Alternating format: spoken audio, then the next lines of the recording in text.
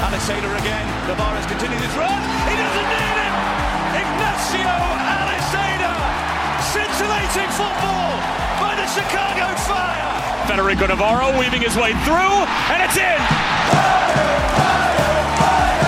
A man on fire. Welcome in to another edition of the Intercontinental Football Show. My Chicagoans' winter is officially here. It's not coming. It is on our doorstep. We are recording this on a Tuesday morning. It is a balmy 15 degrees outside, and that's without any wind chill. Arlo White, I'm not exactly sure what's going on in the Midlands weather-wise, but it simply just is not as brutal as it is here in Chicago. We are back with another episode. We have loads to talk about. We have a new top dog in the Premier League at the moment, Manchester City. Chelsea slip all the way down to third place. Tuchel out? Question mark. We'll get to that in just a little bit. But Mr. Arlo White, how are you, my friend? I'm sorry to hear about the weather. We've got Storm Bara over here, and all that means is we don't get the frigid temperatures that you guys get, but we just get howling winds, horrible sideways rain, and just general darkness. As I speak on the Tuesday, the sun has just come out for the first time in what feels like about 5 or 6 days. But 15 degrees, that sounds pretty brutal and puts into perspective me moaning on social media about 35 degrees and having to layer up and drink lots of hot soup. But here it's just, I don't know, it's more of it's a damp cold that gets in your bones. But boy, 15 degrees, that sounds frigid.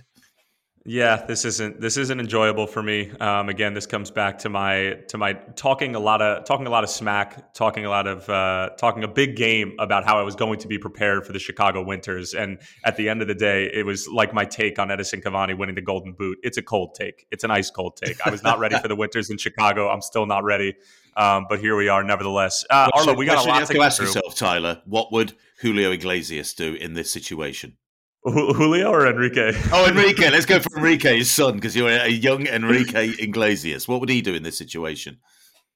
The young Enrique Iglesias would find himself sipping a mojito on the beaches of Miami. So we wouldn't have to worry about this. But he'd be leaning over A-Dub to grab some of the baby oil, and we're just simply laying down that second or third base layer that A-Dub so lovingly is going to bring to the St. Vincent and the Grenadines. But Andrew, what's going on in your world, man? I feel like we haven't heard from you in a while. I'm curious how you're feeling in third place. We'll get to Chelsea, West Ham in a little bit, but just overall feeling about life right now in third place. You only asked that because we lost the game. If we won the game, this question wouldn't be asked at all, and that's okay. You know, true. Sometimes there's dips in the Premier League. It's the greatest league in the world. It's not always easy to win games. They'll be back on top in no time. City will drop. It's a tough period for every team. We'll see how they come back.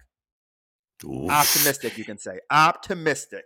It's a tough period. I don't think he had that. It's a tough period unless you're Liverpool or City. It's tough, but yeah, he had that response ready. TT, he'd been thinking about this. He was expecting the question. That was the equivalent of we're going to give 110% each week. We're going to take each game as it comes. You know, we don't look beyond the next 3 points. You know, that's what it's all about. That was a stock A-Dub answer to cover the desperate disappointment that man is feeling at the moment. I wouldn't listen to him in post-game pressers if he were a coach of a Premier League team. I know the answers I'm going to get. They're boring. They're bland. But you know, the moment that the referees come into play, then he's going to go full Jurgen Klopp and blame everything and anything except for his own team's performance. But that's just who A-Dub is at his core. Speaking of Jurgen Klopp and Liverpool, Arlo, I think we need to start with the most dramatic result of the weekend. I think I can say that confidently. Maybe Everton fans would have some say about that, given Demarai Gray's wonder strike in the 93rd minute. But let's start with Liverpool. Really good game against Wolves. It was a hard-fought battle. I thought Bruno Lage's side set up really well and frustrated Liverpool for the majority of the game. And then Divock Origi, time and time again, as he's done basically since he's been in the side for Liverpool. You look back into the history books of Liverpool Football Club during this stretch, during this reign of supremacy, whether it be in Europe or Premier League, and you look at some of the big games that they've won that have led to potentially a title, a trophy, whatever it is. Divock Origi Origi's name is in the middle of all of it. And it's just incredible how he's able to do this. And he really doesn't play that much football, Arlo. No. He's sort of, it's incredible how you can be that cold, metaphorically speaking, not here in Chicago, and still produce time in and time out when your team asks you to. But Liverpool 1-0 win over Wolves, and they're just 1 point behind City at the top of the Premier League table. Yeah, it's kind of a thankless situation for Divock Origi because there is no way that I can see that at this stage of his career he's ever going to be a first choice forward for Liverpool unless there are a raft of injuries to the front four, which is, as we know, Salah, Firmino, Mane, and Diogo Jota. That is a fab four now. Now, a couple of those guys, and we've talked about it on the pod, Mane and Salah will be disappearing to the Africa Cup of Nations.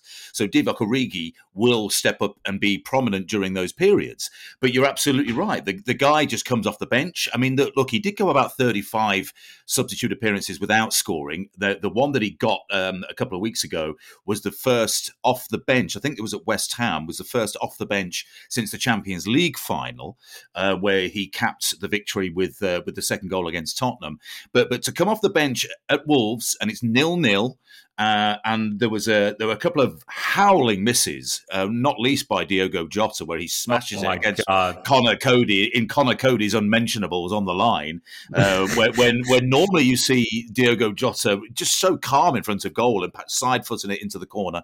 He didn't do that. Mane blazed over when he was clean through. So the established forwards had drawn a blank, and that includes Mo Salah. So to come on and finish in the way that he did, one of the most extraordinary moments in my 9.5 seasons almost at the mic for NBC Sports with the Premier League is the double doink game, the Merseyside derby, when he comes on, and I think it was the 96th minute, and it was a wayward volley from Virgil van Dijk that bounces on the crossbar, bounces again on the crossbar.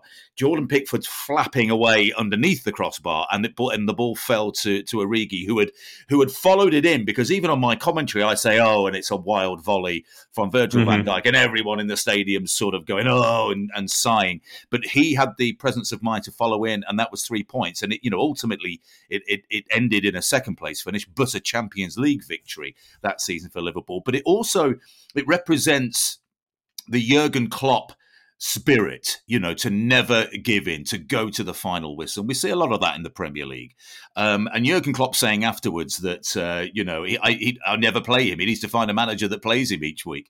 I think it's kind of lovely. And Divock Origi at some point will have to ask himself, is this who I am?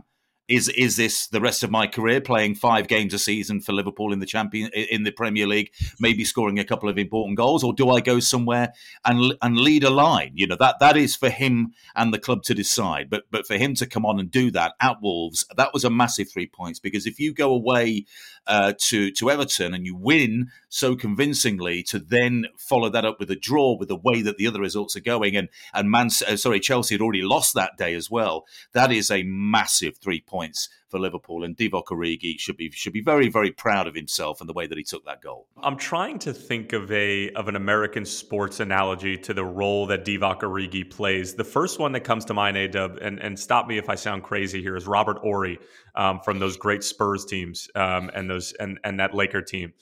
Just unbelievably clutch, and just knows his role. And when the time comes, when you get him the ball, he's going to do magical things towards the end of the game. Maybe like an Adam Vinatieri potentially, if we're talking football and we're talking the gridiron. But this man, there is such thing as a clutch gene. And when the moment asks the most of Liverpool and Divock Origi is on the scene, he simply finds a way. And there's something invaluable about that. And you can't be taught. It can't be learned. It's something that you're just born with. And Divock Origi has it. Yeah. And on his role with Liverpool, I don't think that he could go to Southampton and lead a line.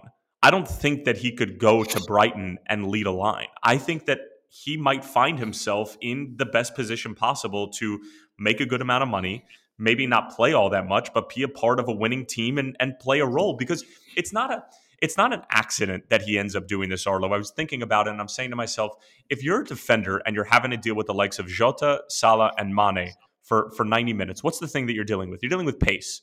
You're dealing with smaller players who are going to burn you. You need to play it. You need to be savvy in the way that you defend. And then what happens when Origi comes on? He still has some pace, but it's size, it's strength, it's he's going to be physical with you, especially in the penalty area, and somebody who's really a poacher by nature. So it's a perfect change of pace if you're Jurgen Klopp, because you're going from these three world-class strikers who have their own individual abilities, and then it's a totally different look when you bring on Origi, and it's difficult for a defender if you're still having to deal with two out of those three players, if Origi's coming on for one of the three of them, to then have to deal with Origi and what he brings to the table. So I do think that potentially he might be content. There are people who are very comfortable with their roles. He's not the main guy, but he is a guy, and he's written his name into Liverpool folklore, and there's something to be said for that. Yeah, he's definitely a cult hero. There's no question about it. He will be part of Liverpool's legend going forward for the various big goals that he's scored, and he will have that role in January. If you have an Oxlade-Chamberlain on the right hand side, for example, or a Jota on the right hand side, Mane over on the left, say Firmino's not quite ready yet, you'll have an Origi down the middle. He's going to be playing a lot of games during that period, and before that you've got the busy Christmas period as well, so he'll be featuring in that. The question you asked earlier on of AW. In my era, it's not the same. It is different, but it's like having a Steve Young as backup to Joe Montana. You've got a guy that can come into the game and just be fantastic. Now, I'm not saying he'd be on the level of Steve Young if he were a starter, because he won Super Bowls and went to the Hall of Fame. But it's having that strength and that quality in reserve that I think a lot of managers would look at Jurgen Klopp and look at Liverpool and the squad depth and be quite envious. All right, so let's move on to the team that's at the top of the table, Arlo, and that's Manchester City. 3-1 win over Watford. Bernardo Silva continues his magnificent form, and City hold form within the table, and they find themselves at the top. I said a couple of weeks ago, I thought that they were currently the best team offensively and defensively in the Premier League, and I'm going to stick with that. I still believe that at this very moment. But for the moment, Manchester City are playing some really good football. But like you and I were talking about before we came on and started recording, Arlo, is that they probably should have had 5 or 6, and they're squandering some chances when they have them, which is sort of not exactly the DNA of City, but these are champagne problems over at the Etihad.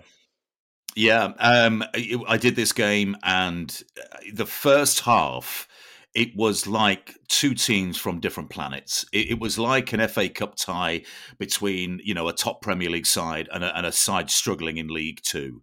Watford couldn't get a kick. They had one touch, I think, before the first header from Laporte was cleared off the line. They went down in the 3rd minute. I think they'd had 4 or 5 touches of the football. I'm not talking about possessions. I'm talking about literal touches of the football. Manchester City were so dominant. And we looked at the starting 11, and bearing in mind that City had beaten Watford 13 straight times, right, since I think 2009 in all competitions. They'd scored 50 goals in those games and conceded 6. In the last three results, including the 29 FA Cup final, 6-0, 8-0, 4-0. So there are, even though Watford have massive turnover in managers and players, those fans remember, and those fans barely sang a word in the first half because they were so concerned about what was going to unfold. The thought, anytime a team starts scoring early goals and another team looks completely outclassed, the scoreline 9-0 comes into your mind because of what's happened to Southampton a couple of times against Leicester and against Manchester United. And that's how it felt. But the one thing, when you see Grealish, Bernardo Silva, Ilkay Gundogan, Raheem Sterling, Phil Foden, I think I'm missing one attacking player. But those players all selected in the same team, it is frightening for the opposition. And if you're Watford with that recent record, my goodness me, it must have been petrifying. And they started like they were terrified, absolutely terrified of what Manchester City would do to them. But City, the chances, they are created, you purr about them, it is incredible football, and they miss them. Jack Grealish had 5 genuine goal-scoring opportunities. Didn't take a single one of them. Bernardo Silva scored a couple of goals. He's fantastic. Gundogan missed a couple. Sterling scored one. He missed a couple. Phil Foden missed a couple. Yeah, and I was just saying at 2-0 because in the Premier League, we've seen it so many times. And I know it happens in other leagues around the world as well. But the reason I mention it is because the managers that come from overseas talk about this a lot, that in the final 10 minutes, even if you're 3 goals clear, you don't feel secure in the points. You don't feel like if a home team, for example, gets a goal back, that they won't just suddenly just become the world's greatest team and backed by the crowd and get a couple of goals late on and tie the game. So just as I was saying that City don't score enough, obviously Bernardo Silva curled in one of the most beautiful, we were right behind it at virtual ground level. It was a beautiful goal. So you think 3-0. And then, lo and behold, Watford scored. And had Josh King, and Cucho Hernandez, by the way, coming onto the field, he was terrific. And if Josh King had taken the chance that was served up for him with about 7 minutes to go, that would have been 3-2. And then all of a sudden, this team from another planet is then hanging on to 3 points against a Watford side that, are going to be fighting relegation all season. So, yes, City fans can say, oh, God, the old chestnut, the old narrative about us not being able to score goals. The reason I bring it up is because it will cost City points this season, because by rights they're so good they should be 7 clear of Watford, and it's not a problem in the final 10 minutes. He still brought on Mahrez, De Bruyne, and Jesus. I mean, it's just incredible. But defensively, they are so solid for most of each game. Rodri is just brilliant in the centre of the park, but without scoring enough goals, they're going to make games interesting. In the end, Watford couldn't get a second in order to then, have a grandstand finish and trying to get a third. But if there is an Achilles heel for Manchester City, we've talked about it before, the lack of a genuine goal-scoring, cold-eyed killer in front of goal.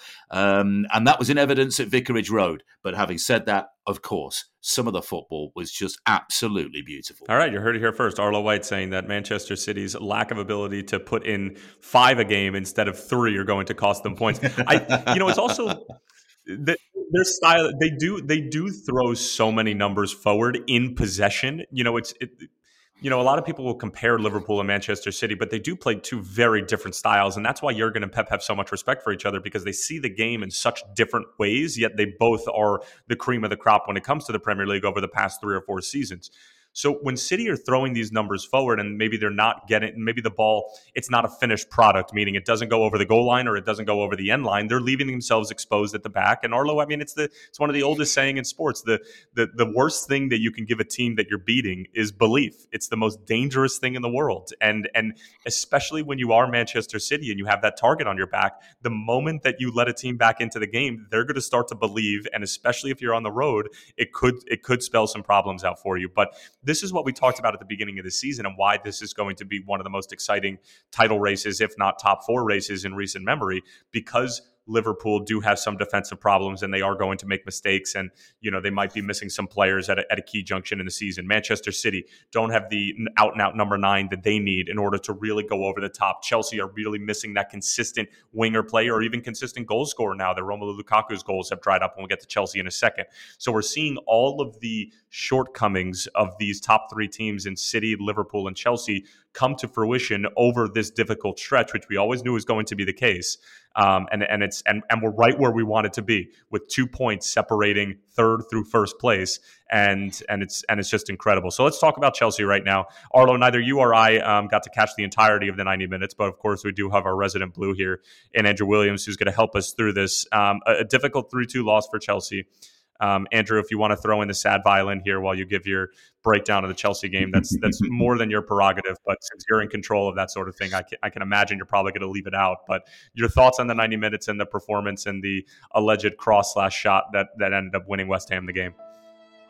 I still don't know if that was a cross or a shot. Whatever, it went in. Best to them, whatever. But it was tough to watch because Chelsea bossed so much of that game, and they're just shooting themselves in the foot multiple weekends in a row, something that we have not seen under Thomas Tuchel yet. Individual errors consistently happening, and I don't know if that's whether there's because a lot of guys are injured, so people's spots aren't really on the line like they usually are. Chelsea's depth is something we talked about since the beginning of the season. You look at their bench, how good it is, yada, yada, yada. So there's no excuses. You can't have an excuse if you're going to say you have the best bench in the league and they're just not playing good enough right now. They're not getting the goals. I don't know what's going on. If Lukaku's healthy, why isn't he starting? If he's not healthy, why are you bringing him on at halftime? There's a lot of questions right now around this team that they got to figure out really quickly. A-Dub is absolutely right. You know, it's we noticed it in a recent game at Stamford Bridge that Lukaku was on the bench. So therefore, and any pro will tell you, if you are on the bench, you are fit to play.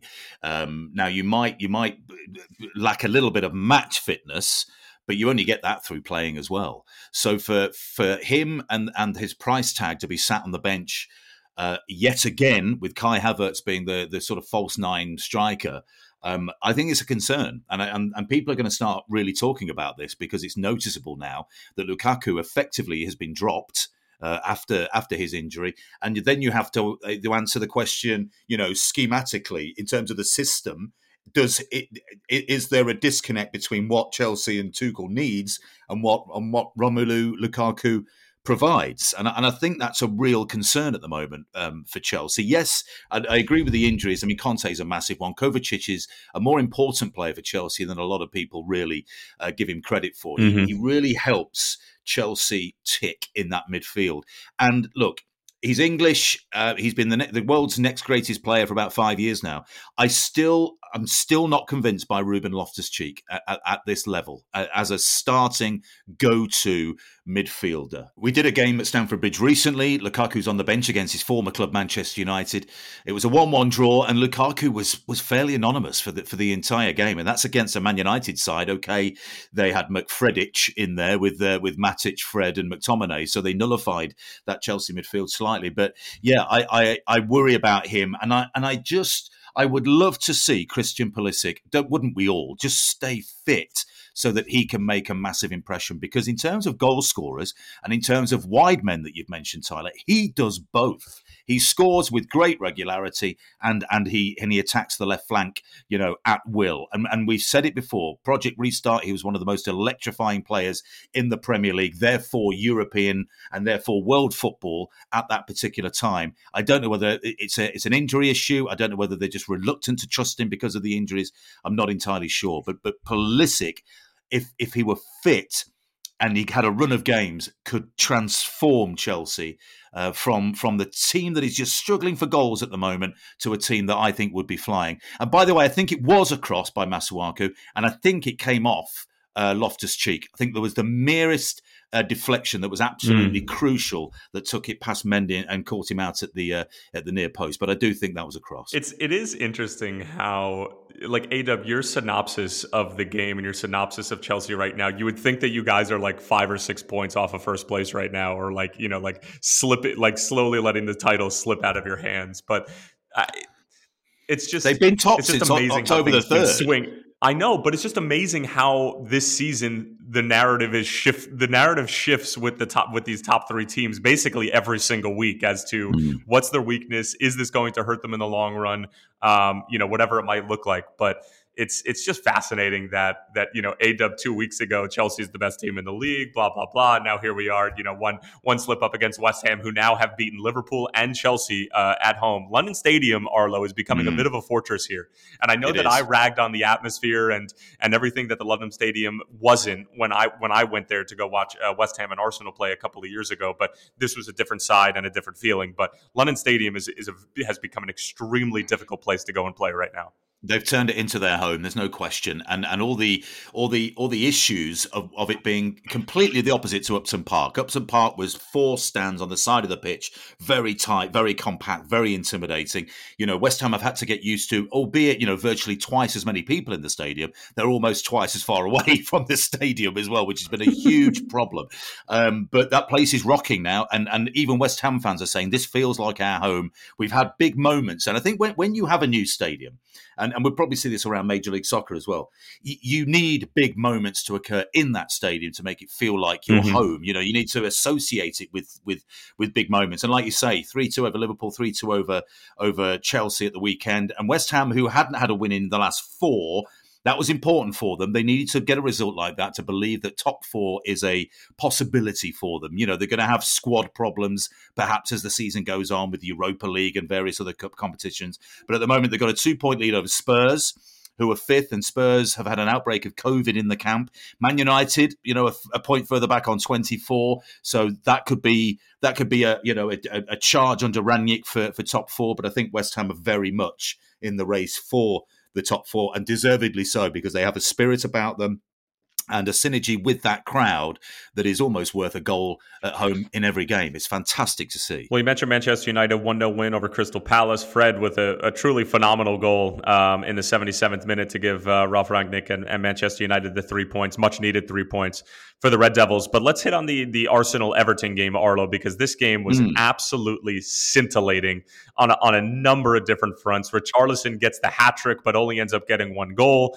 And Damari Gray just with an absolute wonder strike to secure the 3 points for the Toffees. And you talk about much needed for Manchester United. This win was, I mean, I don't know what was going to happen to Everton and the blue half of Merseyside, but it's been really, really tough for this side. And Arsenal, I mean, what more can you say? Had an opportunity literally at the buzzer through Aubameyang for the second week in a row to potentially equalize and didn't even hit the target. But a big win for Everton, showed a lot of belief, a lot of character in that win. And it was a back and forth game. Everton a number of times had goals chalked up for VAR, easily could have put their heads down, but displayed a lot of grit and a lot of will in this game and came out on top.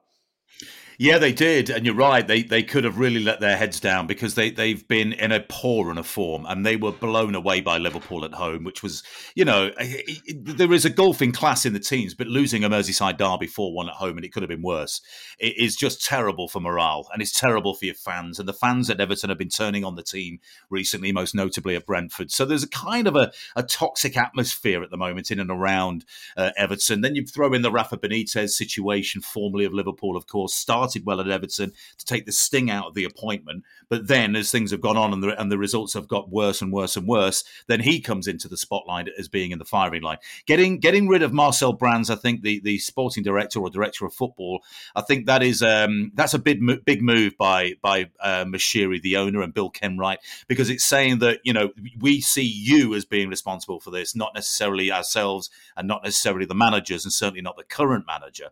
Because if you look at the current manager, the player that he signed because they need to stay below certain levels for financial fair play was Damari Gray. And they got him for about $2 million, which is crazy. I mean, I've watched and been frustrated and occasionally excited by Damari Gray for the last few seasons, being a Leicester City fan. And we know what he's capable of, but he's mercurial at best. And going away to Leverkusen, it didn't exactly work out there. So coming back to the Premier League, and I think it's been really interesting, and he's been absolutely fantastic. I think that's 5 goals so far in the Premier League, and it was after the initial or the second equaliser that never was, when Richarlison was like an inch or so offside, and still to this, I mean, I just don't get how that line equated to the foot, because the foot wasn't over the 18-yard line. And I look, it's one of those millimetre offside. We're not seeing as many of them, thankfully, but I hate them when they happen. But they kept at it, and it was Gray's shot that came off the crossbar that Richarlison nodded in for the equaliser, and then Gray cuts in and sends an absolute rocket in off the post in the closing stages for a phenomenal winning goal. By the way, Andre Gomez, getting him back on the pitch as well. Gomez was brilliant in the build-up to that goal with his calmness in possession. It's not always been that dynamic and impressive, Andre Gomez, either side of that awful injury, but that was fabulous by him against Arsenal. But Nketiah, I think he would have walked home last night having missed that header at 1-1. I mean, it was just an absolute sitter. And then, as you say, Aubameyang, I think in the 96th minute or something, with a chance. It is getting like the NBA. It is getting like the NFL. I mean, some of the amounts of things that are happening. Was it Neil Maupay in the 98th minute for Brighton, getting a point for them as well? But no, Everton, my goodness, I don't think a team in the entire league needed a result as badly as they did against Arsenal. And they came up with it, with character, with guts, with determination, and that got the crowd back on their side. I just want to go on record and say that I know that there are a lot of things when it comes to football in this country that we still need to get right, and that we still need to sort of take some notes from your side of the pond, Arlo.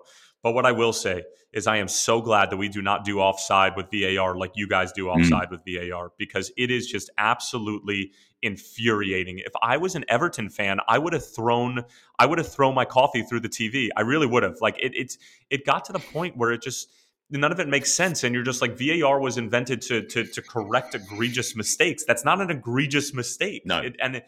I don't know. It drives me insane, and I had no dog in the fight. If this was Liverpool, I don't know if I would stand. I'd be standing here in front of you. I would have been, taken into the clink for assault, for noise complaint, whatever it might be. But it really is maddening. Well, I said on the opening weekend of the season where we had VAR introduced that I believed, and I've said it ever since, I believed in that thicker line to give a slight margin of error so we don't get the fingertip the tiptoe offsides because the technology hasn't caught up with the desire to catch people offside. The lines are fuzzy.